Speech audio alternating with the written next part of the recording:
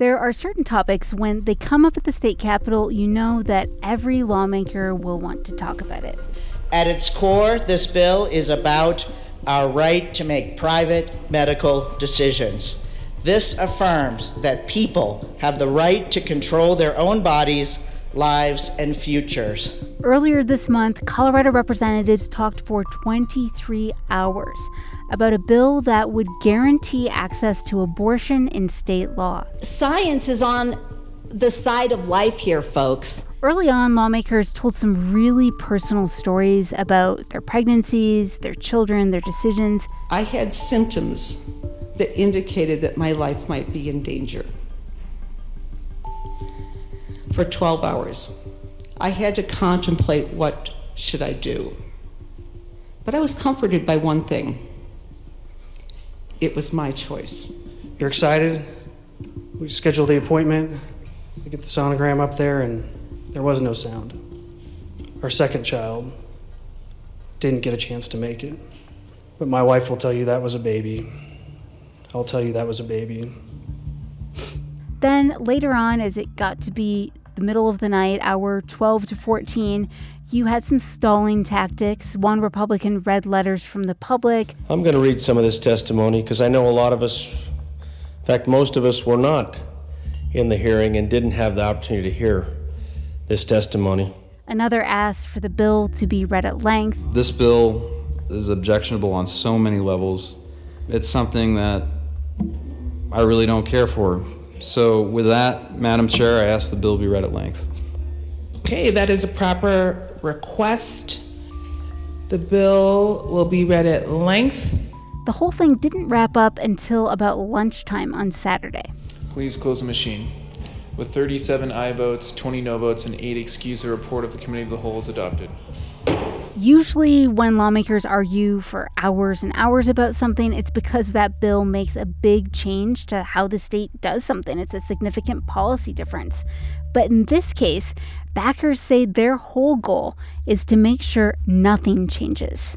That's because they want to be sure that if Roe v. Wade is overturned, abortion stays legal and available here in Colorado.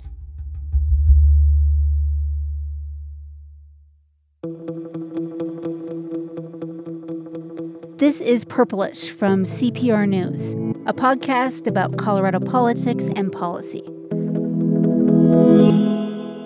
I'm Benta Birkeland. And I'm Andrew Kenny. At a moment when many other states are moving to restrict abortion, Democratic lawmakers are trying to ensure the procedure stays legal here. And that means that if the federal right to an abortion is overturned in the future, Colorado could become one of the few places in the middle of the country where women can get abortions. That makes this issue front and center this year. But Colorado's history on abortion actually starts much, much earlier, even before Roe v. Wade.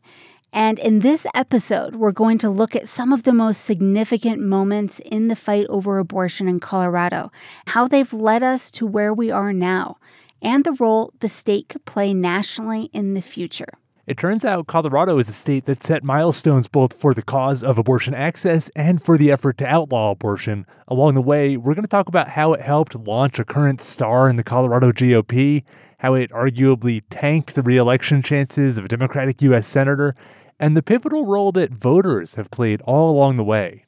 That's a lot to cover, so let's get to it.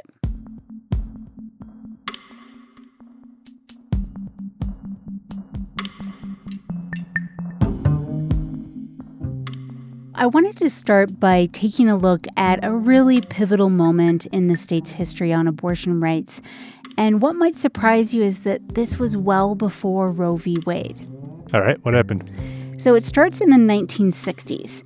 At the time, abortion was illegal in most states, except if the woman's life or health were significantly in danger.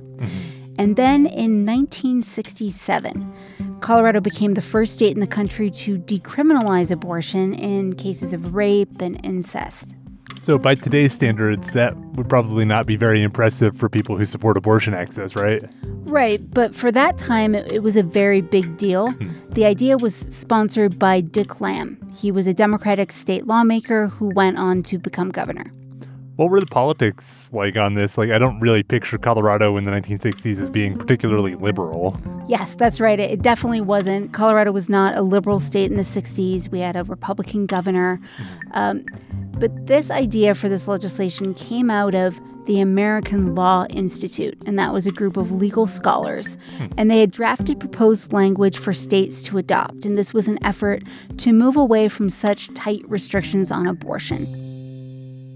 Politics in Colorado were a lot less partisan than they are now, and there was also a sense among people on both sides of the aisle that we had a problem with women who were being hurt or killed as a consequence of seeking out what was then illegal abortion care in very, very unsafe circumstances. And I think people were persuaded that something needed to be done about that. One of the people I spoke to is a longtime reproductive health care lawyer, Kevin Paul. And the fact that the Lamb bill had the restrictions in it that it did was reflective of the fact that it was a compromise. And Governor Lamb spoke of that very openly and said he never intended for that to be the law in Colorado forever, that it was hopefully a first step. The issue was bipartisan, and so a lot of Republicans were on board with this bill. I mean, it was signed by a Republican governor. When I first started dealing with reproductive rights issues, it was extremely bipartisan. That's Fuffy Mendez. She's lobbied at the Colorado State Capitol for more than 30 years, and she's the head lobbyist for Planned Parenthood of the Rocky Mountains. I went to her to learn about the history of this issue from her side. But one of the things I also learned was that she has a really personal connection to the issue of abortion. When she was 10, Mendez's mother had an abortion back when it was still illegal. It was full-scale back alley abortion, done in a kitchen on somebody's table in, the inner city of New York. At the time, her mother was 28 years old, already had 4 children. Mendez said her father was abusive and her mother wanted to leave. And one of the key things that started to push her towards that divorce was needing to get an abortion on her 5th child because of the fact that she was being battered. Her mother came down with a severe infection afterward. Mendez still remembers being scared her mother might die. I don't know that I knew then what was going on. I just knew that she was very sick. She was cramping. She was in bed. She was hemorrhaging. It was quite frightening. So you can imagine this was a pivotal moment in her life and her mother's life. And Mendez also added that her mom also could have gone to jail pretty easily, except the physician who treated her for the infection did not turn her into authorities. And, I also spent some time interviewing people who've worked on this issue for a long time. And you hear a lot about that pre-Roe period and how moments on both sides kind of fixed in people's memories like that. But obviously, this was the kind of story that was driving the change in Colorado, these stories of people having these terrible back alley operations, lots of other states too. And there was this momentum because after the 67 law passed in Colorado, dozens more states would then join this movement with similar legislation. We didn't have the 67 law on the books for too long because then, of course, came the big change. In 1973, when the U.S. Supreme Court decided Roe v. Wade, and this made abortion legal across the country. Yeah, it guaranteed that right. And it basically took Colorado from being, one of the states on the forefront, on the front lines of abortion liberalization, and suddenly made the whole nation look a lot more like what this state was doing. Yeah, suddenly abortion is legal everywhere in the country. Obviously, this is a huge victory for people who believed in its importance, but it was also the thing that galvanized a whole new movement to try to see abortion outlawed again.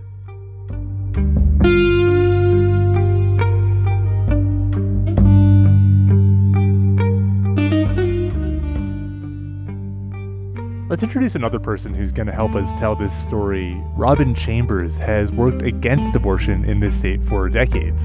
And I interviewed her. I asked her about her earliest memories, about kind of the galvanizing moment that we were just discussing. And she remembers the day in 1973 that Roe v. Wade was decided. She was in Missouri at the time. She was a very young girl, but she remembers the day really vividly. She said she was outside hanging laundry. It was a really overcast day. And she remembers that her mom seemed really, really off or sad that day. She'd been very quiet, and things were very different in our house. The television was on, which was an unusual activity for us. We weren't allowed to watch a lot of TV. And I remember her looking at me with tears running down her cheeks. And Andrew, she said, "This is a dark day in America." And of course, at 9 years old, you don't understand that. And I remember saying, "You mean the sky?" Because we were outside, and you're looking at a very gray, gloomy, day. And she said, "No." She said, "There's the reason Mom had the TV on today was there's some people, there's some men making some decisions, making some laws." And there was a law that talks about abortion being legal. And for her, that was a moment that would set off this lifetime of involvement in the anti-abortion cause. And I don't think even then she understood what, kind of the gravity of the situation. And, all these many years later, and in the sheer number of children that we've lost to abortion, I don't think she would have had any understanding of what that dark day in America really became. Chambers would go on to work on this abortion issue in Colorado for some time. It would become a big part of her life and a lot of others. But at least here in Colorado, it would actually take quite some time after that 1973 decision for the anti-abortion movement to really gain momentum here.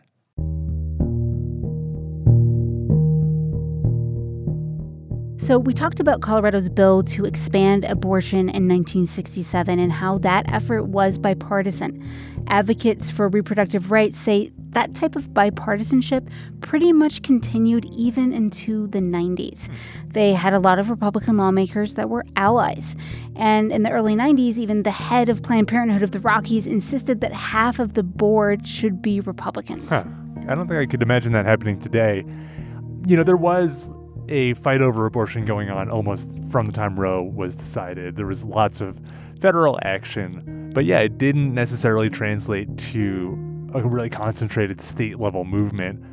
Robin Chambers said that when she moved to Colorado in the early 90s and started working with Focus on the Family, which is the fundamentalist Christian organization in Colorado Springs, even then she said abortion wasn't really the big fight. When we first moved here, the abortion topic really wasn't forefront.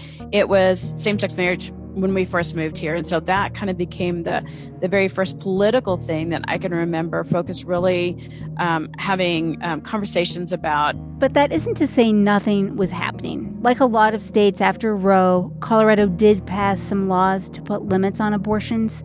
In 1984, Colorado voters passed a ban on state funding for abortions. And then the state also passed a constitutional amendment that required parental notification. That was ruled later unconstitutional, and then it was reinstated into state law. Well, so is it still in effect now? Yes, if you're pregnant and under 18, this doesn't require your parents or guardians to approve, but the parents must be notified, so they're sent a letter. A teen can seek a court order to bypass that. Okay, so we saw some back and forth, basically, different changes legally around how abortion happens, but nothing major politically in Colorado on the question of abortion itself and whether it should be allowed. Yes, and Mendez says she remembers when it wasn't that hard to defeat more restrictive abortion bills at the State House, even in the 90s, with a Republican majority. But as we've seen nationally and in Colorado, the politics of this issue has eventually become much more partisan, and the views are pretty hardened on both sides. And then you really started to see a change both in the Republican Party, putting it on their docket and their platform. And then you started to see a sea change in terms of your more moderate, less conservative Republicans leaving the legislature. And in place of that were many more conservative, anti-choice individuals. Robin Chambers of Focus on the Family remembers that shift too. But I also want to establish that for her and for, I'm sure, many people opposed to abortion, this was a core value all along, the idea that a fetus or an embryo is a human life. Mm-hmm. It was just kind of the question of whether they had a political party, whether they had a political opportunity to express that belief. Go back to the Declaration of Independence, where it says, that we're all we're supposed to be given the right to life.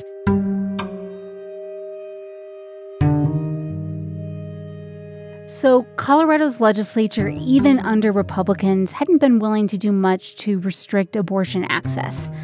So people who oppose abortion have turned time and again to something else, the ballot. That's actually how Robin Chambers got more involved on abortion. Colorado's seen a series of ballot measures, the first of them in 2008, that suddenly gave her a chance to vote directly on that belief about life and abortion. There was a buzz around this, excitement that there was a potential to see some more restrictions. So she is talking about a measure called the Personhood Amendment. This was a radical approach to the issue of abortion because this amendment in 2008 didn't focus on abortion. Instead, it defined personhood as beginning at the moment of conception. So this was giving fertilized human eggs the same constitutional rights as a person. It was the brainchild of a 21-year-old online law school student. I actually profiled her back then, and no one really knew who she was. I do believe Roe v. Wade should be overturned. I mean, even a lot of people on the pro-choice side say that it was a bad decision made on bad law, and that's why we're trying to define a person. And that's why Roe v. Wade should be relooked at least present new information. Now, I recognize that voice. I actually heard that voice just last week. That's right. Well, that is Christy Burton Brown. Then she was just Christy Burton, but she is the head of the state GOP party. Today. But back then, of course, like you were saying, kind of a nobody. Right. And so I remember profiling her as she was going across the state speaking to people at churches to get signatures to get this personhood measure on the ballot. A lot of those grassroots folks viewed her as this very impressive young woman with a new idea. But I want to keep in mind that this measure was controversial, not just from the left, but from the right. It actually divided the anti-abortion community. Yeah, so this issue is never really simple. How did it play out then? Well, the Colorado Catholic Conference, that group worried the courts would strike down the Personhood Amendment and then just end up reaffirming current abortion laws. And Colorado's governor, Democrat Bill Ritter, he opposed abortion, but he thought the state could rack up huge legal bills defending the Personhood Amendment. Ritter was a Catholic, wasn't he? Yes. So then this also brought about criticism resistance because the idea of defining people from the beginning of conception would have all kinds of unpredictable impacts on other laws and the entire way our society is set up to deal with people. Right. I mean, Colorado's census count, HOV lanes, congressional districts.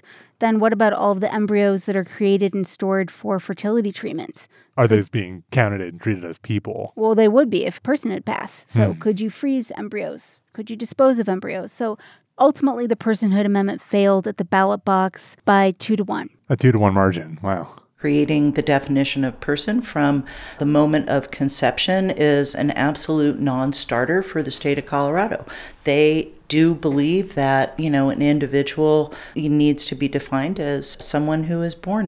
But supporters of the Personhood Amendment were not just going to give up because it failed that first time. So they tried again 2 years later, and it failed. Then in 2012, the personhood supporters didn't get enough signatures to put the measure on the ballot. Tried again in 2014, and voters also struck it down. So, actually, over time, these measures started to do a little bit better, but never came anywhere near passing. So part of what they accomplished was to make it clear that Colorado voters weren't going to bite on this personhood idea, on this particular approach to abortion. Colorado voters haven't just weighed in on outlawing abortion. 2 years ago in 2020, voters saw a much more limited proposal on the ballot, and that would have restricted abortions later in pregnancy, and that also failed. Right now, Colorado continues to be one of the few states in the country that has no limits on when an abortion can be performed during pregnancy. Yeah, and Chambers said the failure of that latest initiative was both a high watermark in terms of how many people voted for it and a huge disappointment for people who oppose abortion because obviously it still failed. It was bittersweet for me. I was so excited to see over 1 million Colorado voters voting for greater restrictions. The bitterness came in narrowly losing that. I stayed up super late that night to watch the results coming in and was just really disappointed that didn't pass.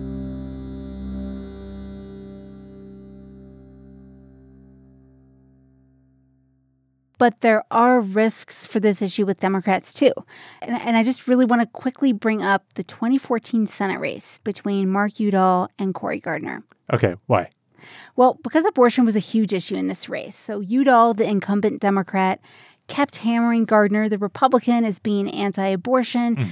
And Udall said if Gardner were to win that election, he might confirm anti-abortion Supreme Court justices. So this was a huge message in the campaign ads, in the debates coming from Udall, a big, big, big focus of the campaign. It comes down to respect for women and our lives. So Congressman Cory Gardner's history promoting harsh anti-abortion laws is disturbing. Gardner sponsored a bill to make abortion a felony, including cases of rape and incest. Gardner even championed an 8-year crusade to outlaw birth control. Well, and since obviously, when I arrived in Colorado 6-7 years ago now, it was Senator Gardner and not Senator Udall. Obviously, the Republican won in that race. Yes, that was a huge upset nationally.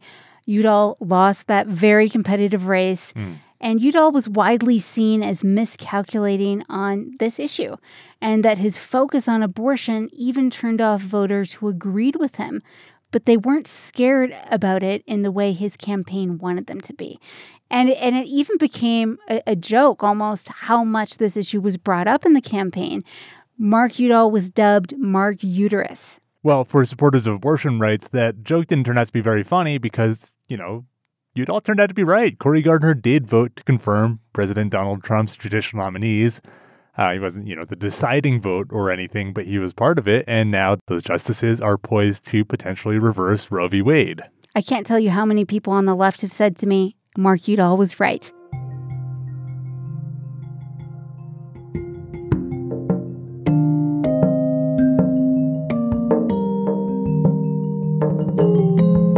So all that history, the early victories for abortion rights supporters, the political realignment that made this one of the most partisan issues in the country, the years and years that anti-abortion groups have asked voters unsuccessfully in Colorado to outlaw or restrict abortion. That brings us to right now. We are once again, whether people expected this or not, at a pivotal moment in the nation's history when it comes to abortion access. Meanwhile, the Democrats who control Colorado's state government are on the verge of passing a bill that enshrines the right to an abortion here, bans the idea of personhood for those, fetuses and embryos, and it allows access to contraception. But that's only happening, again, because of this imminent threat to Roe v. Wade in the first place. Exactly, and that's a huge contrast to how Republican-controlled states have been preparing for the chance of Roe going away. Many have already passed what are called trigger bans. So these are laws that would go into effect to automatically ban abortion in that state if Roe v. Wade is overturned. Yeah, there's this map from, I don't know how to pronounce this, the Guttmacher Institute, which is a nonprofit advocating for abortion rights, which says that, basically almost all the states, most of the states bordering Colorado, are certain or likely to ban abortion. You've got Arizona, Utah, Wyoming, Nebraska, not Kansas or New Mexico, but also Oklahoma. And then Texas is not technically bordering us, but of course is very far along the path to banning abortion. And even other states just in our region or the middle part of the country, not even our neighboring states, are potentially headed that way. And some of that is already happening. States have passed such restrictive laws that many women are finding it hard to get abortion care. You mentioned Texas with what's basically 5-6 week ban. But Fuffy Mendez also said it's happening in states like Montana. I have a friend who called me just the other day to say that a woman in Montana needed an abortion because she was being told by Montana that she could not get the abortion care that she needed for a fetus that had died in utero at 25 weeks. And she came to Colorado. She was able to come to Colorado and to get the care. And what's happening there is Montana has a new law. It only allows abortions that late in pregnancy if the mother is at risk of dying or being seriously injured. And this woman didn't qualify. I did follow up and asked Fuffy for more details about this story, and it's a little different than what she just said. The fetus had not yet died. but the doctors found it wasn't going to survive and the woman didn't want to continue with the pregnancy. And we've been hearing more and more stories like this. So that's why this bill this year in Colorado is such a big deal for people who do support abortion, because it's not just about access to this abortion care in Colorado, but it's also, if there is this post-Roe world coming, it's a way to, and frankly, even with the restrictions now, it's a way to preserve access for women in nearby states who can get to Colorado, turn Colorado into kind of a multi-state provider of abortion access. So even though Democrats are on this verge of victory in Colorado to maintain the status quo here with this bill, there's a sense from a lot of them that, this is definitely something they wish they didn't have to do. We can't control, at least not right now, in the state of Colorado, we can't control what's going on the federal level. All we can do is respond and respond appropriately. For Robin Chambers, she said she could have never imagined that they'd be on the precipice of this enormous national victory, this enormous change to Roe v. Wade.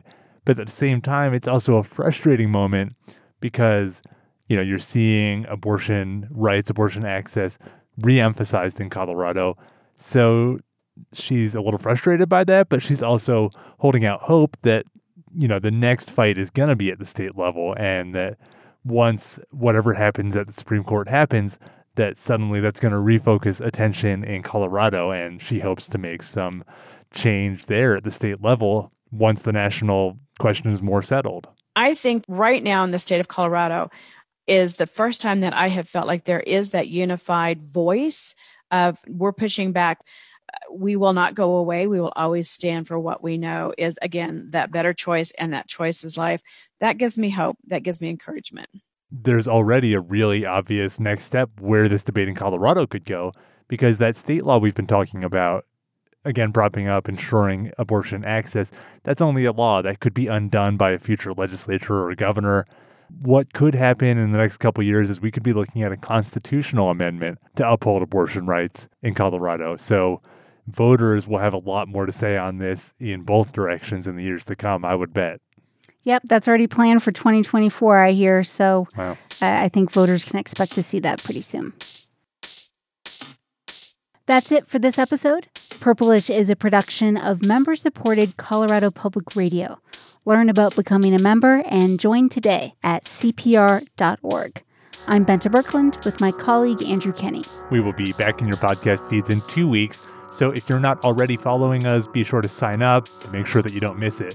And if you're enjoying Purplish, please rate us or leave us a review. It helps new listeners to find us. And feel free to drop us an email as well at purplish@cpr.org.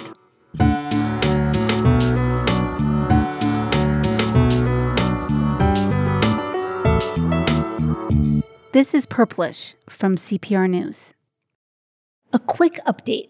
The original version of this podcast contained some incorrect details about the Montana woman who came to Colorado for an abortion. What you just heard has been updated.